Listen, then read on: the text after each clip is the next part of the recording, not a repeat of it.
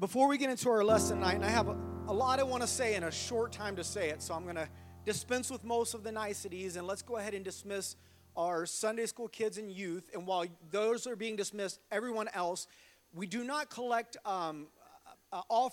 physical offering on Wednesday nights. We do on Sundays. I know some people want to give cash or a check to avoid the fee, so by all means, feel free to give that on Sunday, but you are also welcome to give online as well. If you have any questions about that, see Pastor Powell, Pastor Lucas, or myself, and we'll get you pointed in the right direction. With that being said, if everyone would like to join me in Ephesians chapter 4. Ephesians chapter 4. And we're going to be reading just 3 verses. If you were here last week, you'll recognize these are the same verses we opened with last week.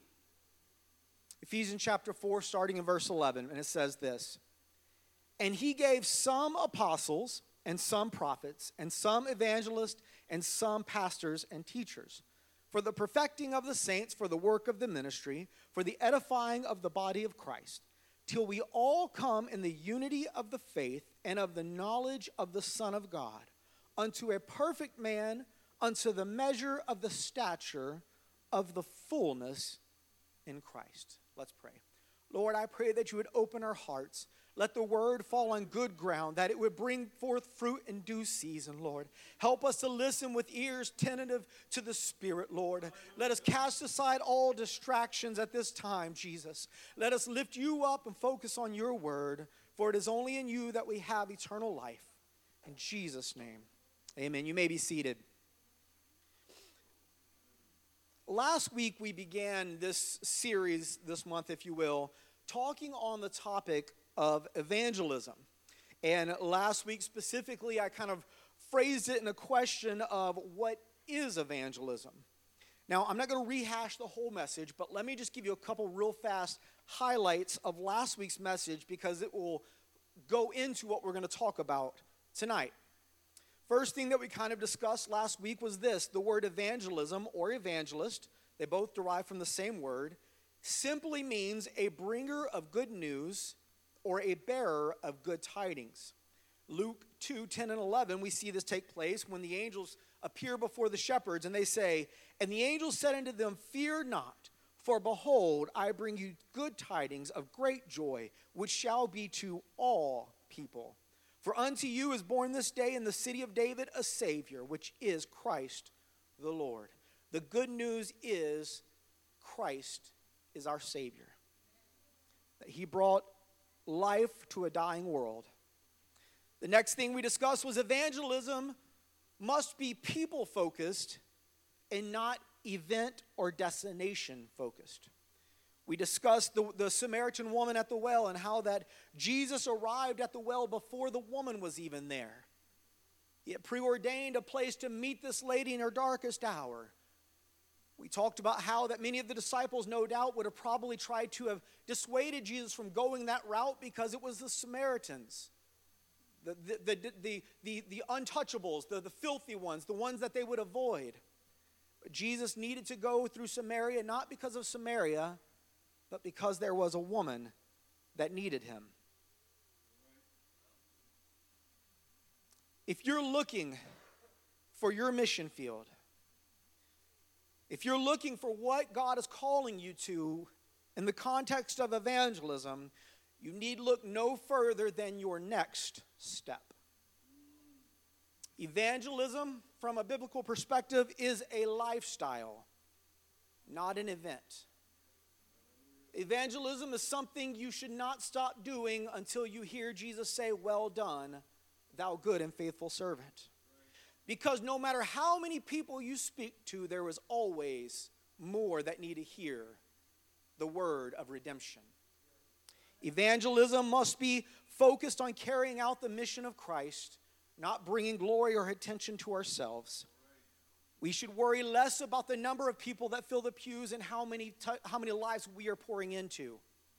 I want every seat in this church to be filled. Don't get me wrong. But if evangelism is solely focused on filling chairs, we will be a church full of dead people who begin to infect the few that are alive until they also are dead. evangelism must first be focused on living a life pleasing to God. And as we reach others, we disciple them to grow up in the image of God. And that brings life to a church. We need life, not just bodies.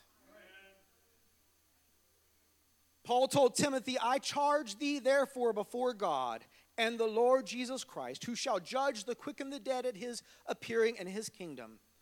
Preach the word, be instant in season, out of season. Reprove, rebuke, exhort with all long-suffering and doctrine. Lastly, we wrapped up last week's message by talking about the parable of the sower. And if you only remember one thing, which I hope you remember more, but if you can only remember one thing from last week's lesson, this is what I hope you remember. There can be no harvest if there isn't first a sower. There can be no harvest if there isn't a gardener to tend to the garden, to pluck away weeds, to remove rocks, to encourage growth. Please don't dismiss your role in evangelism as second class because you're not standing on a street corner shouting. If you'll recall last week as we got toward the end, I said more than once that evangelism is only one part, going out, knocking doors, talking to people. But it's three parts: spending time with people, investing in them, helping them to work the ground that may not be ready for the full word yet. There is no evangelism without a church that tends to the garden. So tonight I want to move on to the second part of this, because now we know what evangelism is, and I'm going to ask just another very simple question. Why evangelism? Why? What is its overall importance? I mean, do we really need to be that concerned with it? Why evangelism? But before we can answer this particular question, because you see, there are no doubt some who have said and will say that, well, evangelism is for someone else. I mean, I don't really need to do that. I followed Acts 2:38 and I'm saved, so, that's kind of like extra toppings that I don't really have to have. It's just something extra I can do. Is that biblical? I hope without me saying another word, you know that that's not biblical. But just in case, before we can answer those questions, we have to start with a kind of a broader question. And it's going to seem silly, but follow with me for a moment. Can you hate God and still say that you are a Christian? Now, I know everybody probably is thinking, well, that's a dumb question. Hold on. Luke 10:27 says, and he answering said, thou shalt love the Lord thy God with all thy heart, with all thy soul, and with all thy strength, and with all thy mind, and thy neighbor as thyself. Deuteronomy 6:5, and thou shalt love the Lord thy God with all thine heart, with all thy soul, and with all thy might. Matthew 6:24, no man can serve two masters, for either he will hate the one and love the other, or else he will hold to the one and despise the other. You cannot serve God and mammon. Now, I could no doubt probably go on for the rest of the evening bringing out scriptures that very, very clearly illustrate that you cannot say that you are a Christian and yet also say that you hate God. Let's look at 1 John 2:9. Because while we answer that question very easily, this next question sometimes gets a little trickier. Can you say that you are a Christian and love God, but don't love your neighbor? 1 John 2:9, he that saith he is in the light and hateth his brother is in darkness, even until now.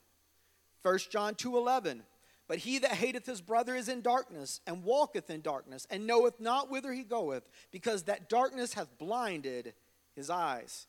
1 John 3:15, whosoever hateth his brother is a murderer. And ye know that no murderer hath eternal life abiding in him.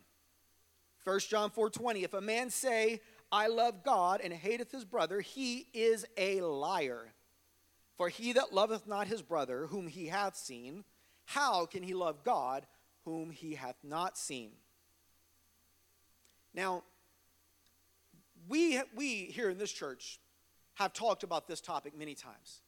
We've discussed often about how that, I think, and correct me if I get this wrong, Pastor Powell, but the phrase that he's used several times is, if you can't get along here, you're not going there, right? That basically saying you can't, from person to person, say you hate someone within the church and then say that you love God and have life within him.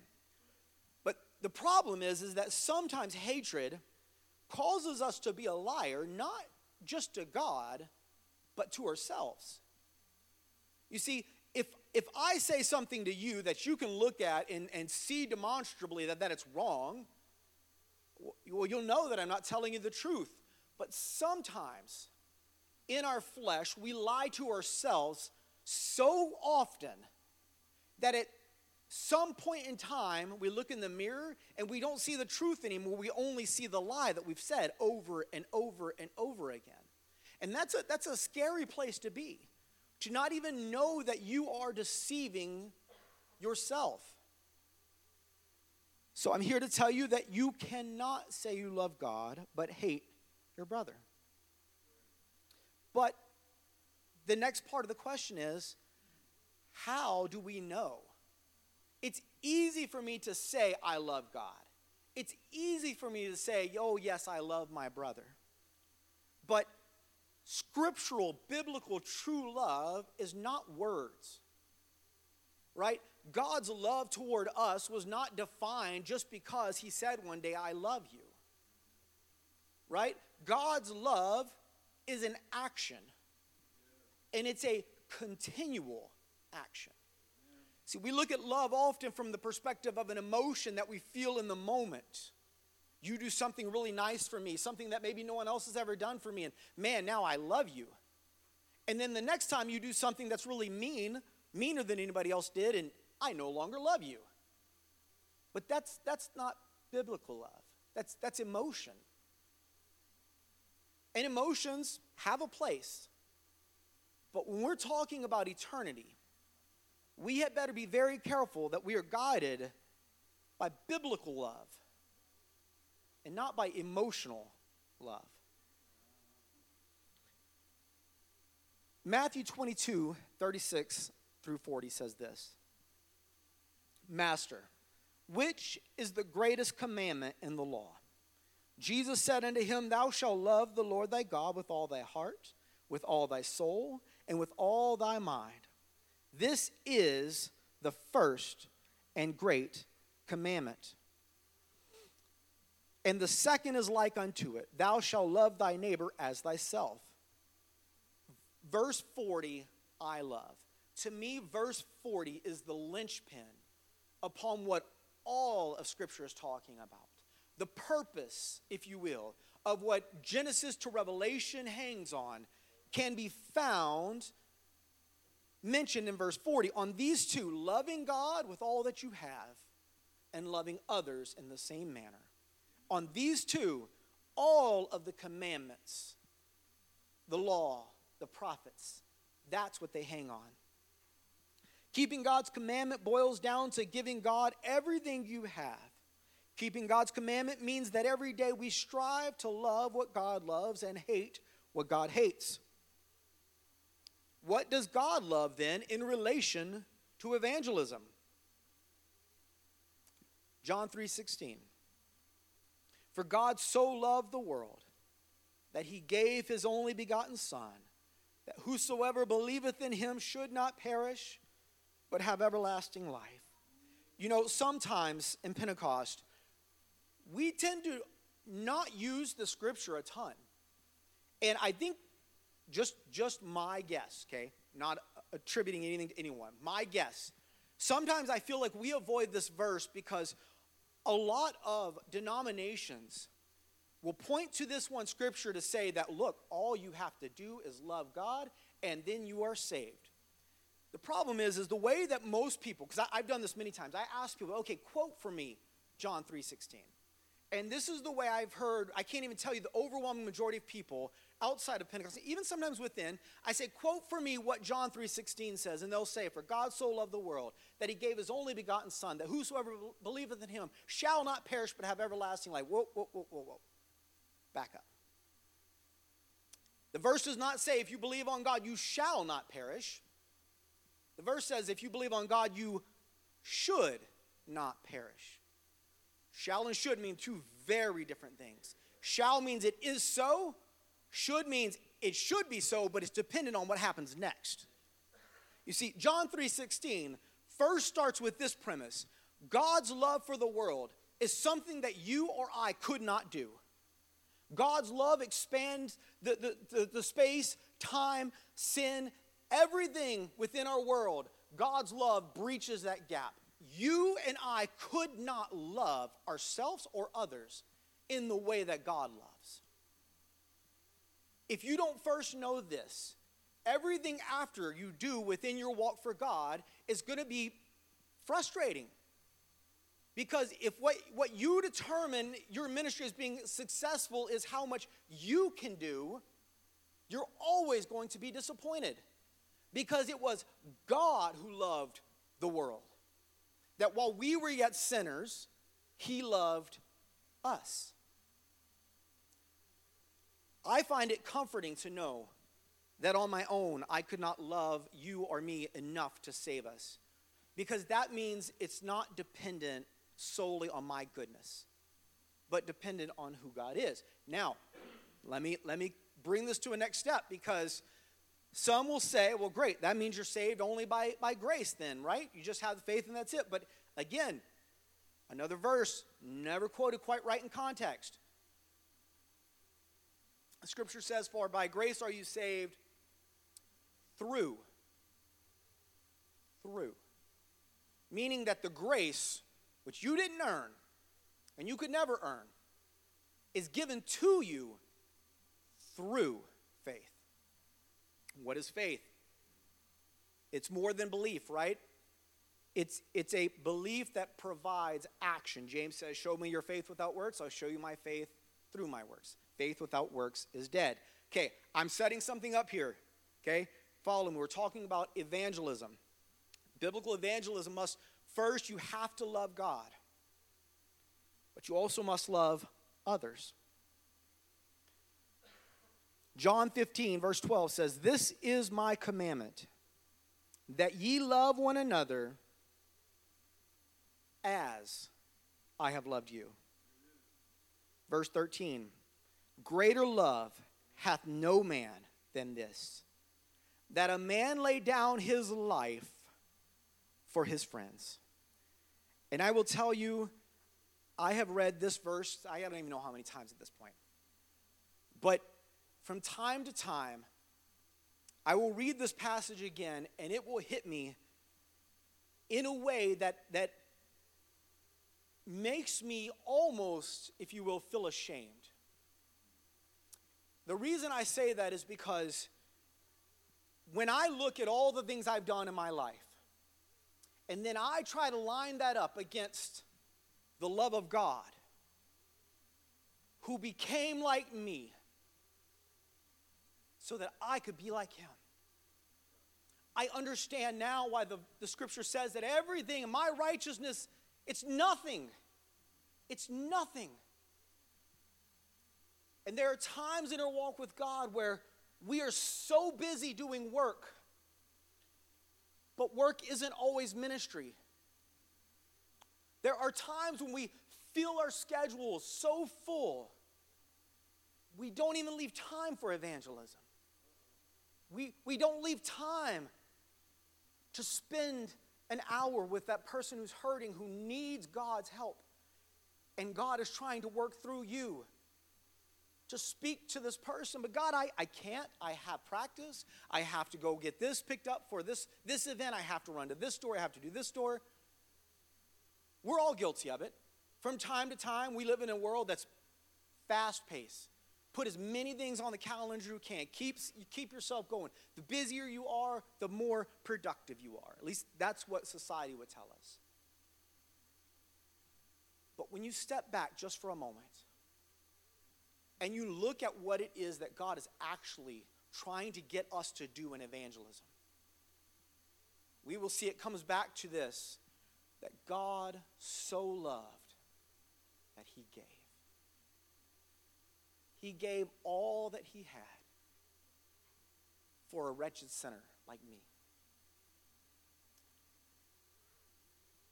I don't intend, or I didn't intend for this message to be pointed in the sense of making anyone feel guilty, because that's not my aim. And if you feel that, don't worry, I felt it too. Still do. So, you're not alone. But see, I recognize that we are humans with fickle emotions. I know that there are times when you get frustrated because you feel like you are overlooked for a position. You may have those times where you feel like you're not being appreciated quite like you think that you should. And please understand, I am in no way trying to downplay or to dismiss hurt. We all have hurt. We all have moments where someone has done us wrong, has said the wrong thing, where we feel like we were unjustly overlooked for whatever it is. But I need you to know this.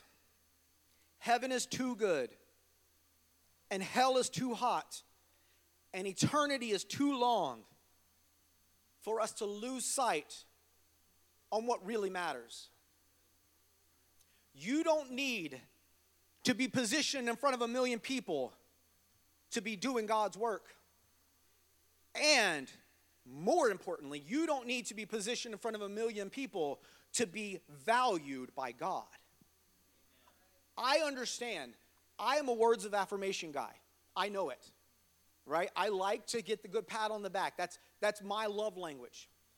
But if my love language ever puts me in a position where I only feel good if I am getting the praises from another man instead of being satisfied in the love from God, then I am in a bad position.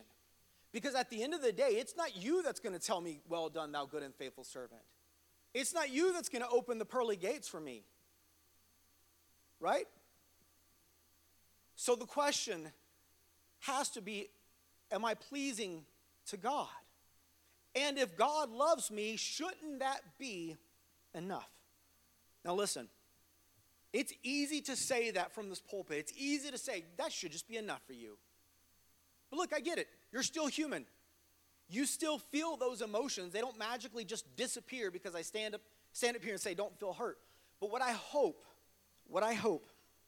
is take this just as an opportunity, as a friendly reminder that you are where you are, and God knows where you are, and that God values you, and he has a purpose for your life, and you don't need anything from this world to fulfill God's purpose except for obedience and submission to his word. If you do what God tells you to do, he will put you in the places you need to be. If I could go back in time and tell myself this about 10 years ago, man, I could have saved myself a whole lot of hurt and headache.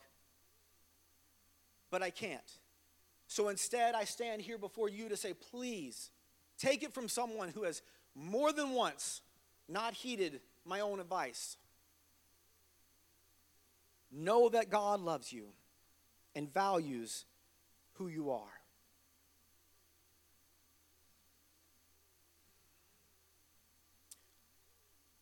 My hope tonight is, I'm going to wrap up here shortly because I want to spend a little bit of time in prayer. Nothing super crazy. This can be prayer individually, but I want to tell you 2 stories. And these 2 stories for me, and I'm going to try to get through them without the stupid knot in the throat feeling, because they are stories, if you will, that I have had to deal with in the recent past that were reminders from God that this life is but for a moment.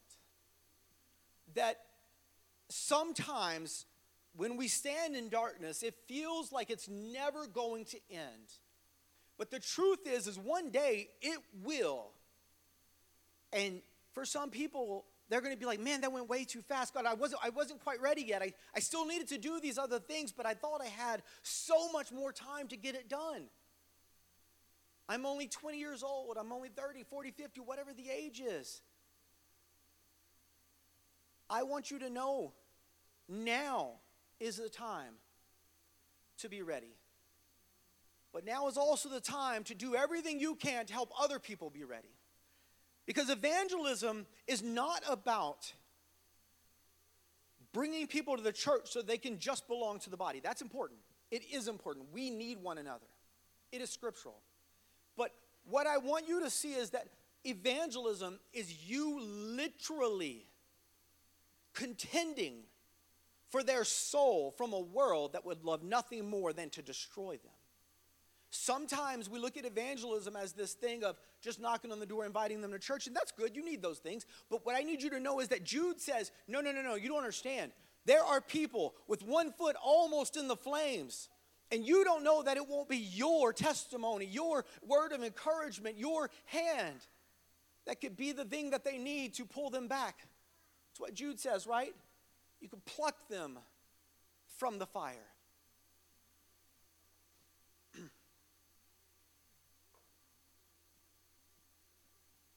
Several months ago, I was working an overnight shift in the ER, and this elderly patient came in. I'm going to try to be very careful not to give too many details, privacy reasons, but there was an elderly patient who came in and was in an immense amount of pain. Gave numerous narcotics, didn't touch it. You know someone is in what I like to think of as intractable pain, meaning can't be helped, when their whole body is just sweaty. Their muscles are working so hard because they're so uncomfortable. And they become, we call it diaphoretic. You're just dripping with sweat because you're working so hard because of how uncomfortable you feel. And this patient was on the bed, and she didn't speak very much English, and the patient's daughter was in the room, and she did, and so I have about this much Spanish-speaking skills. So I offered an interpreter, and they're like, no, the daughter will do the interpreting. They felt more comfortable, and I'm like, that's your choice, right? So we're in there, and I'm doing everything I can, trying to get her just to feel a little bit more comfortable.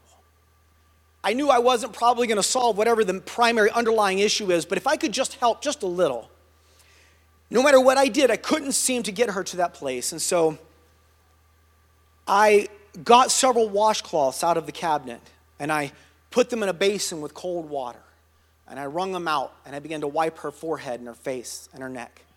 And I put a cold rag across her forehead and behind her neck. And I'll never forget the daughter looking at me with tears. And I couldn't quite understand why she was crying. I mean, obviously I thought, well, maybe she's just sad because of what her mom is going through. So time goes on, and I'm doing everything I can, and ultimately she gets admitted to the hospital.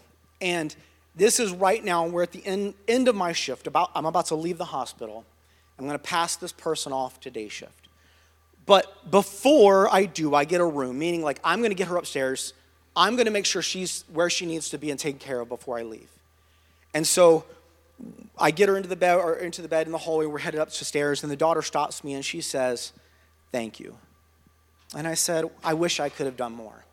And she says, "You did more than you could possibly know." And I came back to work the next night, and 30 minutes after she got upstairs, she died. It doesn't seem to matter how many times you experience these types of situations, it still impacts you. Let me tell you one more story, if I can make it. We'll see. My very last week in the ER, before I switched into my new job, I had just gotten back from Jamaica, feeling nice, rested, ready to go. Came back, the next day, immediately going back to night shift schedule. In the emergency room, there is one of the positions that you sometimes have to be as a nurse is what they call the triage nurse, the nurse who's sitting out front, looking at all the people coming in and having to make quick decisions on, can you wait or do you need to be seen immediately? And it's fast-paced and stressful and family members yell at you all the time, and, be nice to ER nurses, please. They're stressed too. So it is a busy night. And there's people in the waiting room everywhere. And everyone's frustrated, and it's just been a crazy day. It's turned into a crazy night, and everybody is just a little flustered at this point. And so I brought somebody back, and the waiting room was full, and it was just me as the nurse, the only nurse out front, trying to manage this room of 20 people, 20 patients, looking and trying to constantly reassess who needs to be seen, who can wait, who needs to be seen now. And I walked to the back, and all of a sudden I hear this phrase, triage red, which just means come back, there's someone you need to see now. Usually it's short of breath, chest pain, that kind of thing. So I hear triage red lobby. Lobby is a bad word because you see triage red window 1, 2, 3, 4 means they came in, they were able to sit at the chair, they're talking to the people. Triage red lobby means they are down in the lobby. They didn't even make it to the chair. And so, again, very busy. I'm a type of person, in the ER setting, I don't get worked up super easily. Doesn't mean I don't move fast. I only have one speed fast, but I don't usually get worked up because that doesn't help the patient and that doesn't help me. You have to take it in stride to think clearly to make sure you're doing what you need to do. So coming down the hallway, and this young kid is being pushed down the hallway in a wheelchair, screaming at the top of his lungs, saying things that at some points were incoherent and some things that made sense. And I'm not going to lie, when you work in a profession where you see the worst of people all the time, sometimes you get a little cynical in your mind and you have these thoughts like, oh, great. What did this person do? Just being honest. And as that person gets closer to me, I notice this massive trail of blood. This individual had been stabbed multiple times. And the wound that was causing him to be in the situation he was he severed an artery. And if you don't know the significance of that, arteries are the vessels that go from your heart. They're what we call high pressure vessels because the contraction of the heart, like a pump, is forcing that blood forward. So when you sever that artery and there's nothing to affect the rate of that blood, it is now just gushing. So fortunately, I have lots and lots of experience putting on tourniquets from my previous lifetime. We get in the room, slap a tourniquet on, bleeding stops. Great. Then the face goes white. I'm white, I'm pale. But when I say white, I'm talking sheet of paper from chin to head, lips, everything, white. I look at him, eyes roll back in his head, collapses backwards. I put my hand down on his neck to feel for a pulse, to see if he's lost too much blood. So I reach for a pulse. I don't feel a pulse. So I call out, no pulse, starting CPR. I get up on top to press down on the chest, and as my hands touch him, his eyes open, head comes up off the bed, and he is screaming. First of all, I about passed out because that is not what I was expecting to happen. So I'm like standing up like this, and he jumps up screaming, and I about fell over backwards and would have needed the bed next to him. So he yelled so loud, and one of the doctors who was in there jumped and said, "Why are you yelling?" And the patient goes, "I don't know, but it's helping." And then screams again. So it was kind of a moment of a little bit of levity, right? It's good to have a little bit of break in the craziness, right? Because the truth is this guy was, let me say it like this. 5 more minutes before it took to get him to us, there would have been no chance. No chance.